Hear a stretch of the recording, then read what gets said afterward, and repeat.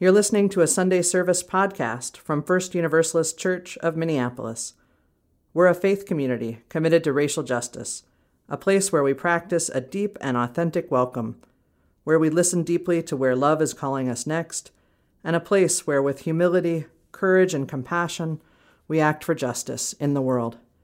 To learn more, please visit us online at firstuniversalistchurch.org. Well, good morning and welcome. Hey, Amy. Morning. Good to see you. Well, it is great to be with you all. So welcome, everybody, as you're coming into this Zoom space. I'm Reverend Justin Schroeder, one of the ministers at First Universalist Church.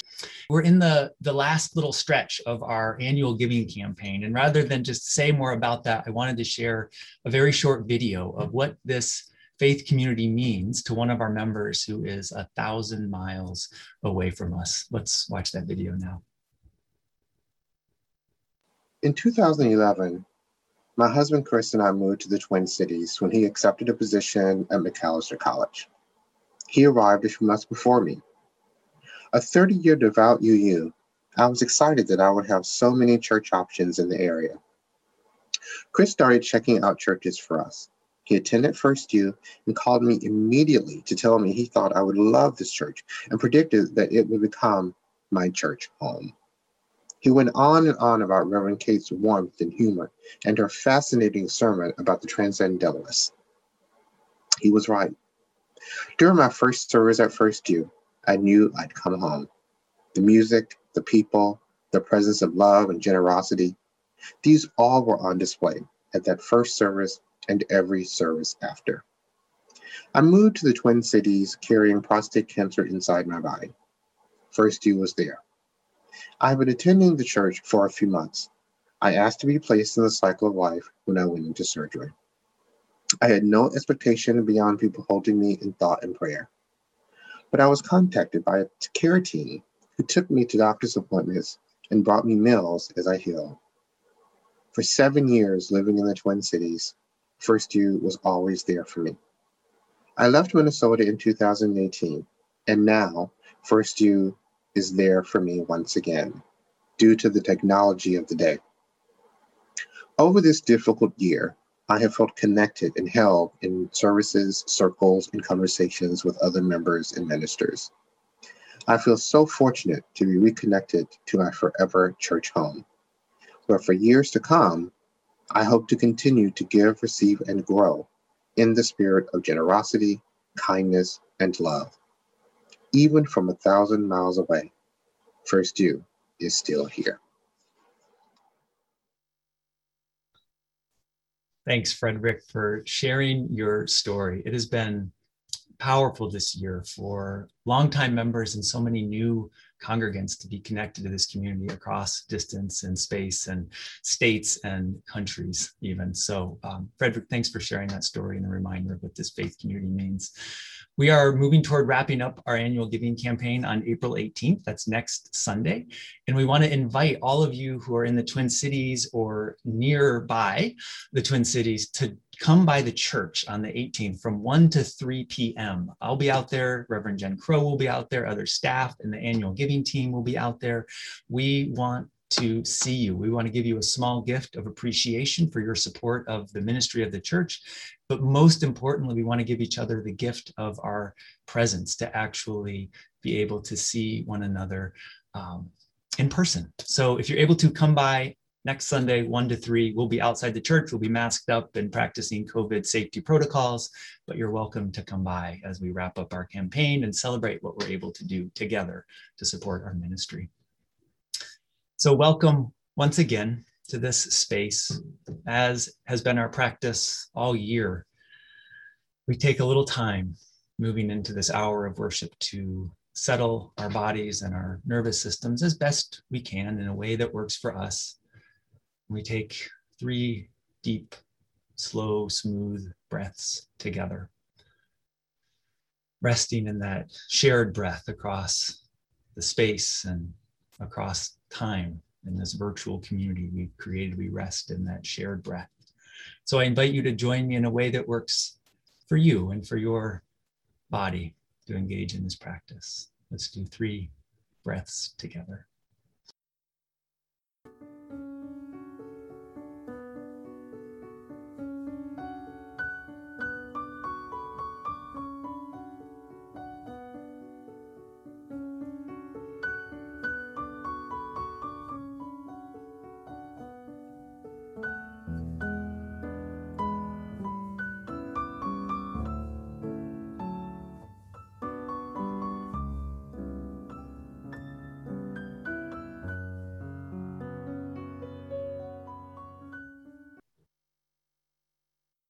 Love is the spirit of this church, and service is its law.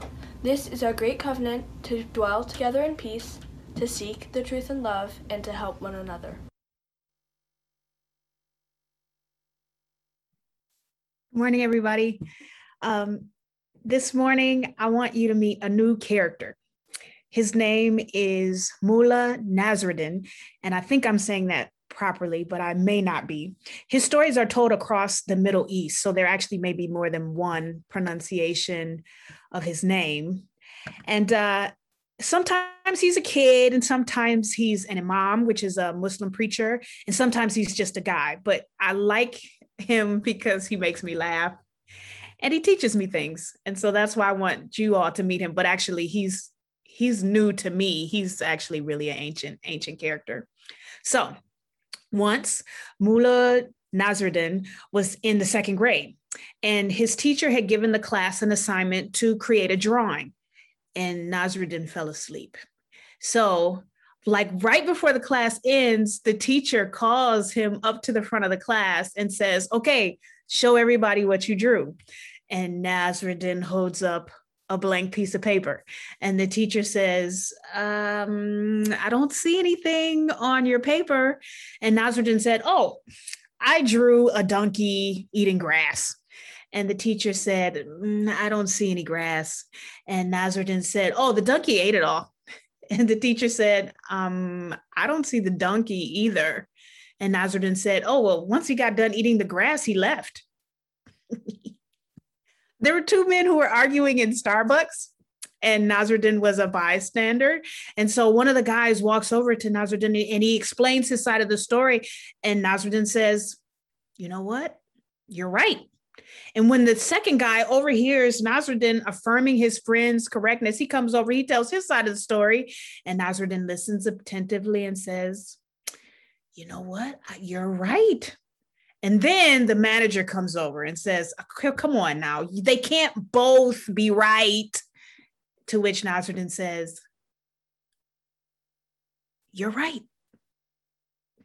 One day, Mullah was walking with his friends, and they were passing by a funeral procession. So one of his friends says, "Oh, what if that was you in the casket and they were going to talk about you and your life? What would you want people to say about you after you die?" And one of his friends said, "Well, I want people to say that I was a really good doctor who cared for people and that I was also a loving husband and father." And then another one of his friends says, "Oh, I want everybody to say that I was a great teacher who changed the lives of many young people and that I was known for being honest and being fair." And Nasruddin thinks for a second and he says, "If I was lying dead in a casket and people were talking about me, I would want them to say, 'Look, he's moving.'" Okay, last story. So Mullah Nasruddin was an imam, right? So one Friday at service, when he stands up to preach, he looks out at the congregation and he starts his sermon by saying, "Do you know what I am about to say?" To which the congregation yells back, "No, we don't." And then the imam says, "Well, if you don't know, what's the point of me telling you?" And he leaves. So the next Friday, he stands before the congregation and he asks the same question. "Do you know what I am about to tell you?" And so the congregation yells out, "Yes, we do." And so Mullah says to them, "Well, if you know what I'm about to say, then I don't need to say it." And he leaves, right? So the following Friday, the congregation, they think they know what's going on. And so when he stands up in the pulpit and he said, "Do you know what I'm about to tell you?" Half of the congregation yells out, yes, we do. And half of the congregation yells out, no, we don't. To which he says, well, good. Well, those of you who know, tell those of you who don't know. And then he leaves. And that is Mullah Nasruddin. Next, you're going to hear from Reverend Justin again. I promise he's going to stick out the whole service. Amy, thank you so much for this story and this introduction to this holy fool, this wise and foolish teacher. And that is what we'll explore today in the service in some ways. But before we do that, I want to invite us into a time of prayer, a time of centering, a time of opening really to what is present in our spirits right now. And a time when we might just be present with what is there, whether that is tears or grief or worry or joy or gratitude, whatever it might be. And probably it's a blend of those things. Because these days we're in, they are full and complicated days. These are complicated times. More and more people are being vaccinated, and this COVID variant and the variants are on the rise. And the whole world is really focusing on Minneapolis right now in this trial of Derek Chauvin. That is with us. That is with our community, and the pain and trauma is with us as well. And we're turning towards spring. The rain has brought so much green and so much unfolding and unfurling of buds and blossoms. And there may be a snowstorm. So it's just the middle of the mess, the middle of our lives. We're just right there. So much is beginning, so much is unfolding, so much is uncertain. So let's rest in this moment together. And let's rest in this moment as Franco and Amy lead us in a meditation on breathing.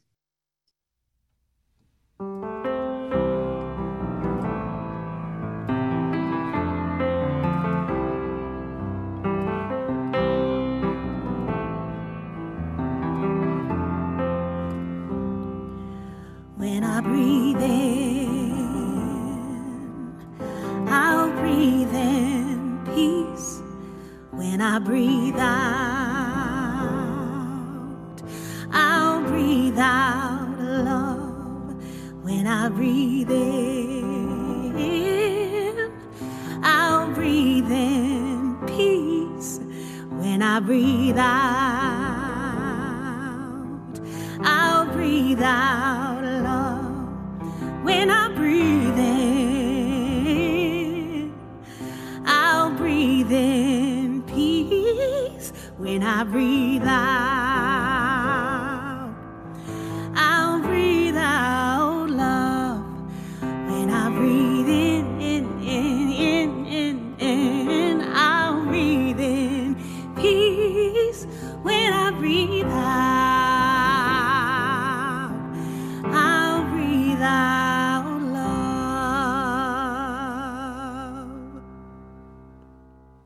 When I breathe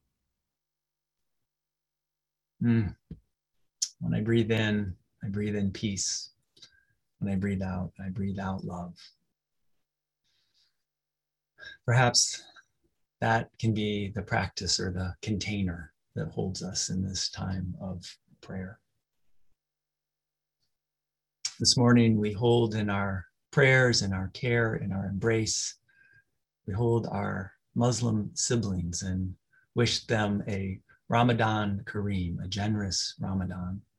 Our hearts are with our Muslim siblings in this time of pandemic when this celebration of family and community and gathering is different and limited. Our hearts are with our Muslim siblings as they celebrate Ramadan.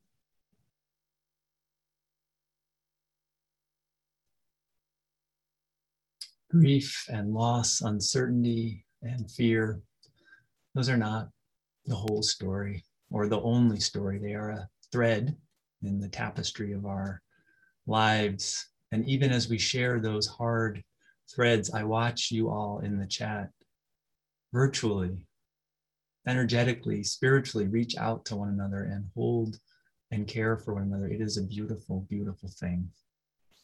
Our lives, the tapestry of our lives, they are also woven with joy and gratitude, delight and amazement, wonder and surprise. And so I invite you to think through this week or the last couple of days or even this morning and see if there is something, if there is a person or an experience or a moment that brought joy to your heart, that brought a smile to your face, something that filled your cup, something that just invited you to utter the most simple of prayers, that thank you, thank you.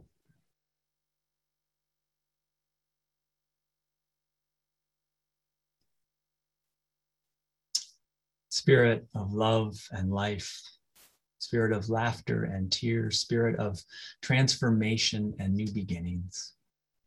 We pray that the grip of addiction might be loosened, that the weight of oppression may be lightened, that grief would be shared, that joy might break through, and that love might make every suffering bearable for us all. May it be so. Blessed be, and amen. Let's sing together with David Loth, Spirit of Life. Spirit of life, come unto me. Sing in my heart all the stirrings of compassion. Blow in the wind, rise in the sea, move in the hand, giving life a shape of justice, roots wholly close, wings set me free. Spirit of life, come to me, come to me.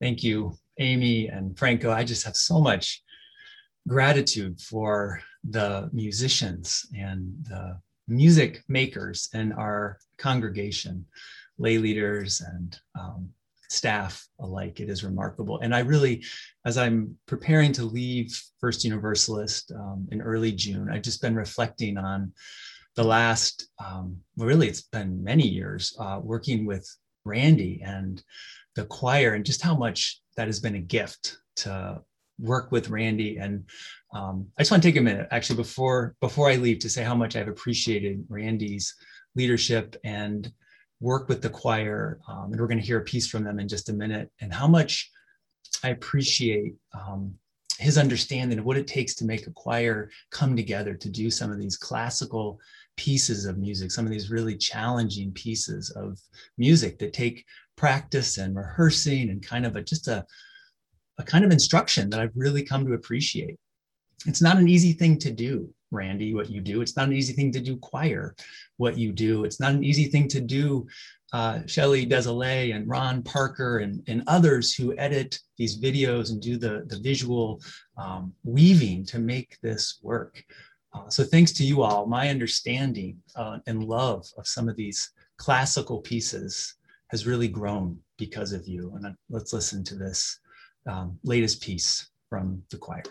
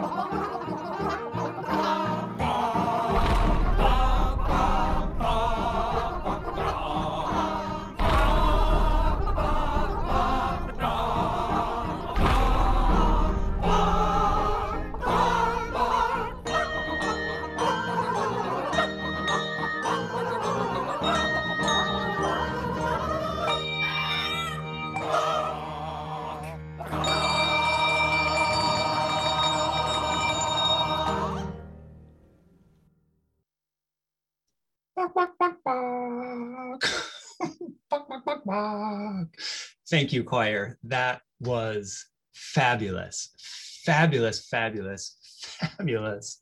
Still laughing. Every time I watch it, still laughing. Thank you. Thank you. Thank you. Thank you. Thank you. So after that playfulness, I want to share some more serious words with you all this morning, some words of weight and deep meaning. Here they are. Owa, Tagu, Siam. Now, as soon as human beings become self-conscious, a set of questions begin to take root in our minds and in our awareness. Questions like, why am I here? Why am I here on earth? What is the meaning of my life? What is the purpose of life? What am I about? What am I supposed to do? What does this all mean? And I come back to these sacred words. Owa, Tagu, Siam. These are holy words, really. Words that might lead us to some of the answers of life's biggest and most vexing questions. Owa, Tagu, Siam. And I want to invite you to say these words with me. Maybe you know these sacred words already, but you can still say them. You can still feel their power moving in your mouth and in your lips as you exhale, as you say these words. So here's how it goes. Owa, and you say, Owa, Tagu, Siam. And I want you to say it a little bit faster now. Owa, Tagu, Siam, and a little bit quicker. Owa, Tagu, Siam, Owa, Tagu, Siam, oh, what a goose I am, oh, what a goose I am, oh, what a crazy goose I am, what a fool, honk, honk, what a crazy goose I am. Indeed, what silly geese or chickens we all are sometimes, as we seek to make sense of life, as we face so much we don't know and can't control, as we live with so many norms and rules and structures that we've simply inherited, that we slot our lives into, thinking this is just how it goes. Owa, Tagu, Siam. What crazy geese we all are at times. And so maybe the next time you're stressed out or feeling too serious or just not sure what to do, you can repeat these words, Owa, Tagu, Siam. And maybe those words can help you, like they help me sometimes, just break out of the prison of the self, that place of self-referential thinking, that place of self-importance, to see that we are just, that my life, your life, the self is just a tiny piece of this much bigger, miraculous, incomprehensible whole that we're a part of. So let me theme most foul. Man, you guys are playing in the chat. This is great. This is great. We're playing. Well, so if you're new, let me just say this. If you joined us for this worship service and you're just here with us live right now and you're wondering, what kind of church have I gotten myself into? What is happening here? Let me tell you that today I am drawing wisdom and inspiration from a particular book and a lot of holy fools throughout history. The book is called Crazy Wisdom by a man named Ness Whisker. And in this book, he writes, and this is sort of the guiding principle for today's sermon. He writes, we live in a world of too much seriousness And much of our serious behavior is ritualized and rationalized nonsense. And too often, religion contributes to this ritualized and rationalized nonsense, teaching, for example, that women should obey men, or that sex or pleasure outside of a marriage or outside of a man and a woman is a sinful thing. And at the same time, within every religious tradition, there are holy fools, there are tricksters and jesters, and others who upend convention. I'm thinking of the Zen master who asks, where can I find a person who has forgotten words? I would like to have a word with him or her or them. Or I think of the Buddha or Jesus or Dorothy Day, so many others, all holy fools of sorts, all challengers to conventional truth, all masters on some level of divine foolishness, each in their own way, exploding the norms and defying the expectations and playing and messing with the status quo of their time, the religious thinking or the societal structures of their time. And if we're open to it, these holy fools expand our minds with their folly and their parables, and they work to dismantle our idols of seriousness and certainty. They play with us and play with what we think we know. So speaking of play, I saw some of you playing in the chat earlier. You're still playing. I love it. I wonder how many of you know the game Hink Pink. It works like this. You think of two words that rhyme, and then you give a clue. You make up a clue about those two words. You don't use those words, but you give a clue to help folks guess what those words are. So for example, a clue might be an overweight feline. And it's a hink pink, which means that each word is one syllable. So an overweight feline.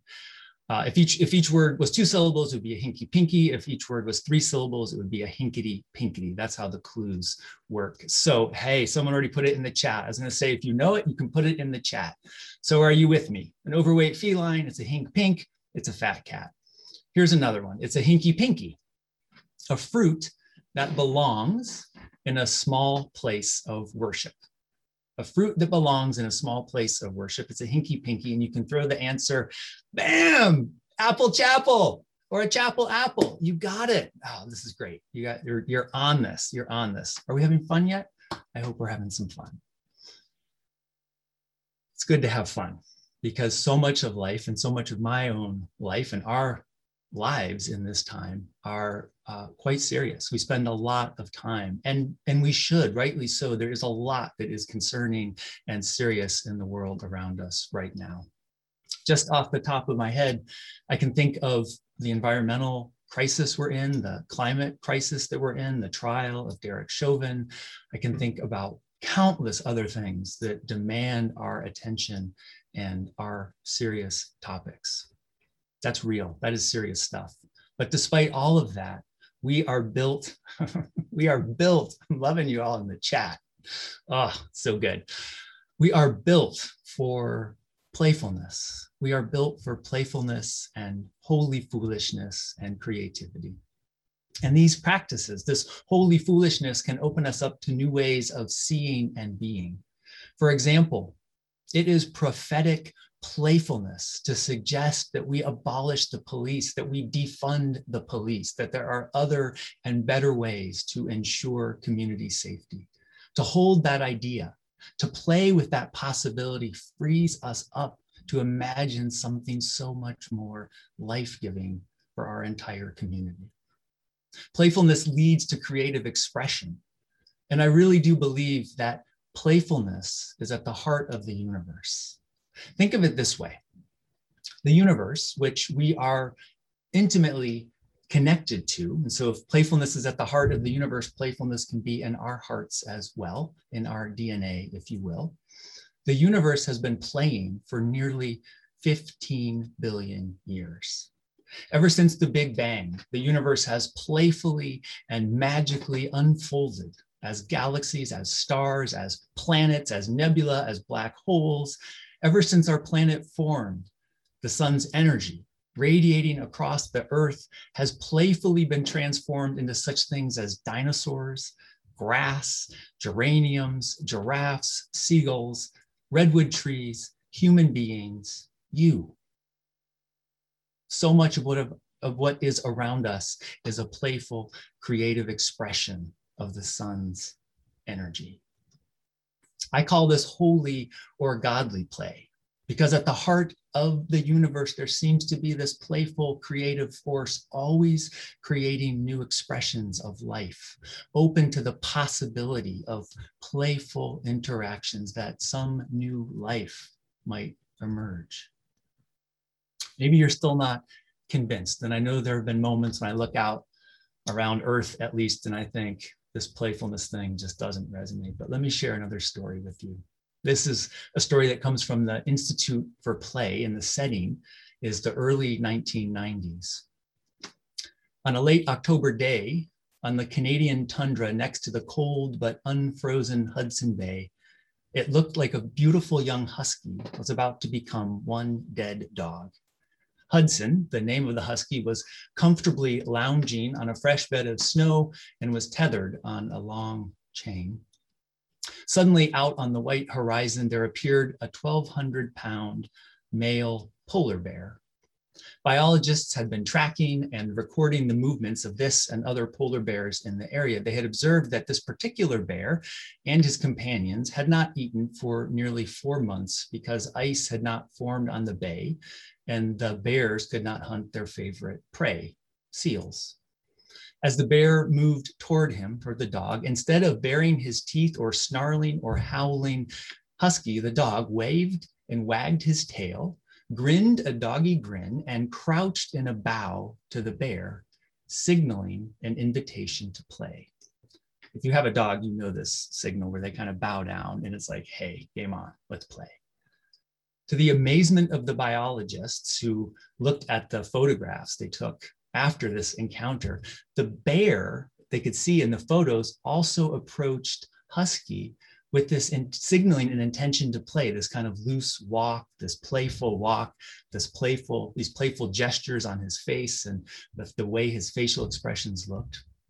And within seconds, this enormous bear and North America's luckiest dog, as the Institute calls husky, they were wrestling and cavorting in the snow in front of the cameras of these amazed scientists.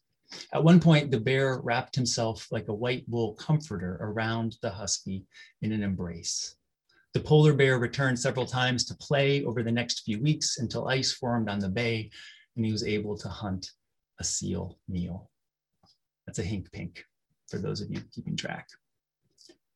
So there's something about play and surprise and wonder that is embedded in creation itself.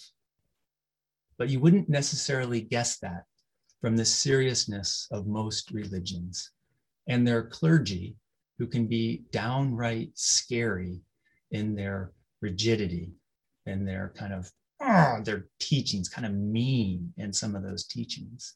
Here's a hinkety-pinkety, 3 syllables, each word, 3 syllables. Here's a hinkety-pinkety to describe this reality. The clue is a scary or frightening clergy person, a scary or frightening clergy person. Get your fingers ready in the chat. You got it? Oh, sinister minister. Bam. These sinister ministers should be charged with the high crime of another hinky-pinky, of using, and this is the clue, the holy scriptures in a slanderous way to hurt the reputation of another. Oh man, Lisa, on it with the Bible libel. Yes, Bible libel. It is the holy fools.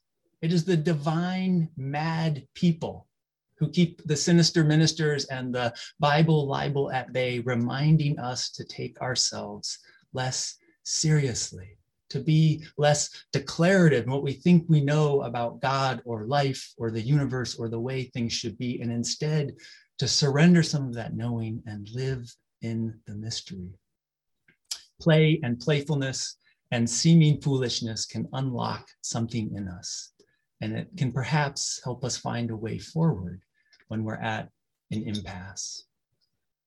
So I want to share with you now an anecdotal story about a summit meeting. And this may have happened. I actually did some more research on this, and I think that it could have happened. There was definitely something like this happened, but I'm not sure if it's exactly true word for word. So there's this anecdotal story told about a summit between Prime Minister Gorbachev and President Ronald Reagan.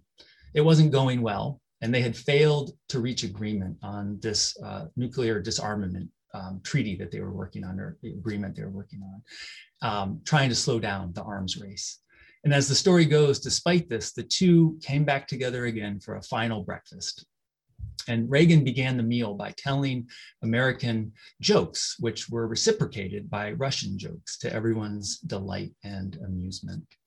Reagan told one about an old Russian woman who goes into the Kremlin, gets an audience with Gorbachev, and says, in America, anyone can go to the White House, walk up to Reagan's desk and say, I don't like the way you are running the country.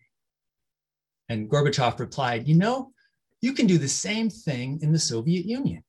You can go into the Kremlin, walk up to my desk and say, I don't like the way Reagan is running his country. And during the breakfast, Reagan and Gorbachev swapped jokes and told stories, and no business was discussed at all. This is how the story goes. And then surprisingly, after breakfast, the summit was resumed by mutual agreement and was ultimately successful. Clearly, there are many factors in this story. I'm not even sure if it's literally true, but I think there's enough truth there that as a teaching for us. But part of what happened there was the magic of play, the magic of playfulness, of cracking through the conventional framework of seriousness. So what do these lessons about play and playfulness and holy fools mean for us today? Well, for human beings and others, play can be a universal training course that builds trust. If you feel safe enough to play with another, to laugh, to joke, to find something funny about the human condition and be connected to others through that, then out of those experiences, trust can be formed. Intimacy can be formed, cooperation can be formed, and creativity can be formed. And if we can play with our families, with our neighbors, with our communities, with other people, then our sense of trust and possibility and creativity can expand as well. And it seems to me, with the challenges facing our world, the challenges, and they are tremendous challenges, serious challenges facing our world, surely play and surely holy foolishness have a role. Deadly seriousness and certainty have gotten us into the mess we're in, and I wonder if play and holy play might be part of the answer to get us out. Maybe we need, as author Joseph Meeker suggests, a play ethic, something that reminds us of the importance of play, that the point of play is to play, and that in play, everyone can be equal and roles can change. Rules are negotiable from moment to moment, and play produces strength and skills for the players and can stimulate the imagination. A play ethic can encourage mutual playfulness and creativity, and that might help us respond to tremendous challenges in really new ways.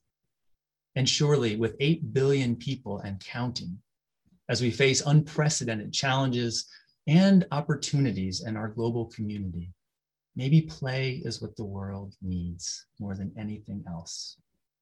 And so this morning, I say to the clowns and the pranksters, the jokesters, and the fools from all parts of the world, Owa, Tagu, Siam, bring it on. We're ready for creative, holy play, godly play. Let's play. Amen. Amen.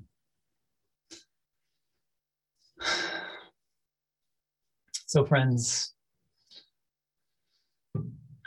as our service draws toward a close, I want to share this blessing with you, offered in a real spirit of love, of care, and of kindness as I speak to you from my basement in my home as we do church together online, holding each other, caring for one another. As I prepare to step back from my ministry with you all, I want to offer this blessing for this vibrant community, this playful community, this community that has shaped my heart and left such a deep impression on me. So I share these words with you. Amidst the troubles and the heartbreak of this world, may you know laughter and love and playfulness. Amidst the grief of this world, may you also know joy and delight.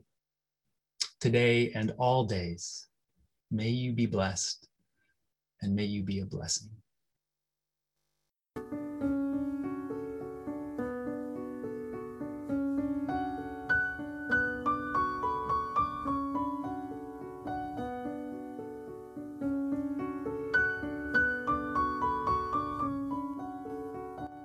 Thanks for listening. If you enjoyed this podcast, please consider supporting our ministry. Text First Univ, that's FIRST UNIV, to 73256 to make your gift. To learn more, visit us online at firstuniversalistchurch.org.